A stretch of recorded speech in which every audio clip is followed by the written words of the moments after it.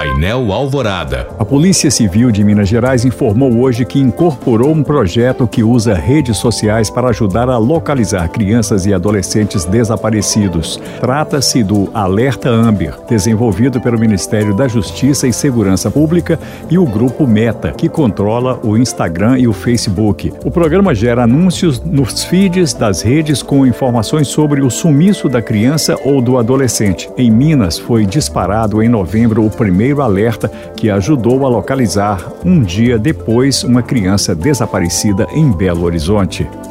E a Sejusp, Secretaria de Estado de Justiça e Segurança Pública, promove na semana que vem leilão de bens apreendidos em operações contra o tráfico de drogas.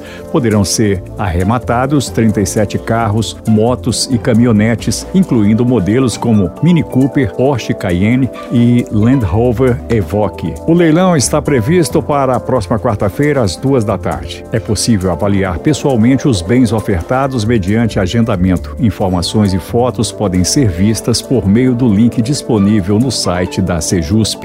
Inflação oficial no Brasil fechou 2023 em 4,62%, informou hoje o IBGE. O resultado do IPCA ficou abaixo do teto da meta de inflação para o ano, definida pelo Conselho Monetário Nacional em 4,75%. É a primeira vez que a meta foi cumprida desde 2020. Na variação mensal, o IPCA avançou 0,56% no Brasil. O resultado é menor que o da região metropolitana de Belo Horizonte, que subiu 0,80% em dezembro. No acumulado do ano, o IPCA na Grande BH subiu 5,05%, terceiro maior resultado entre as 16 áreas pesquisadas.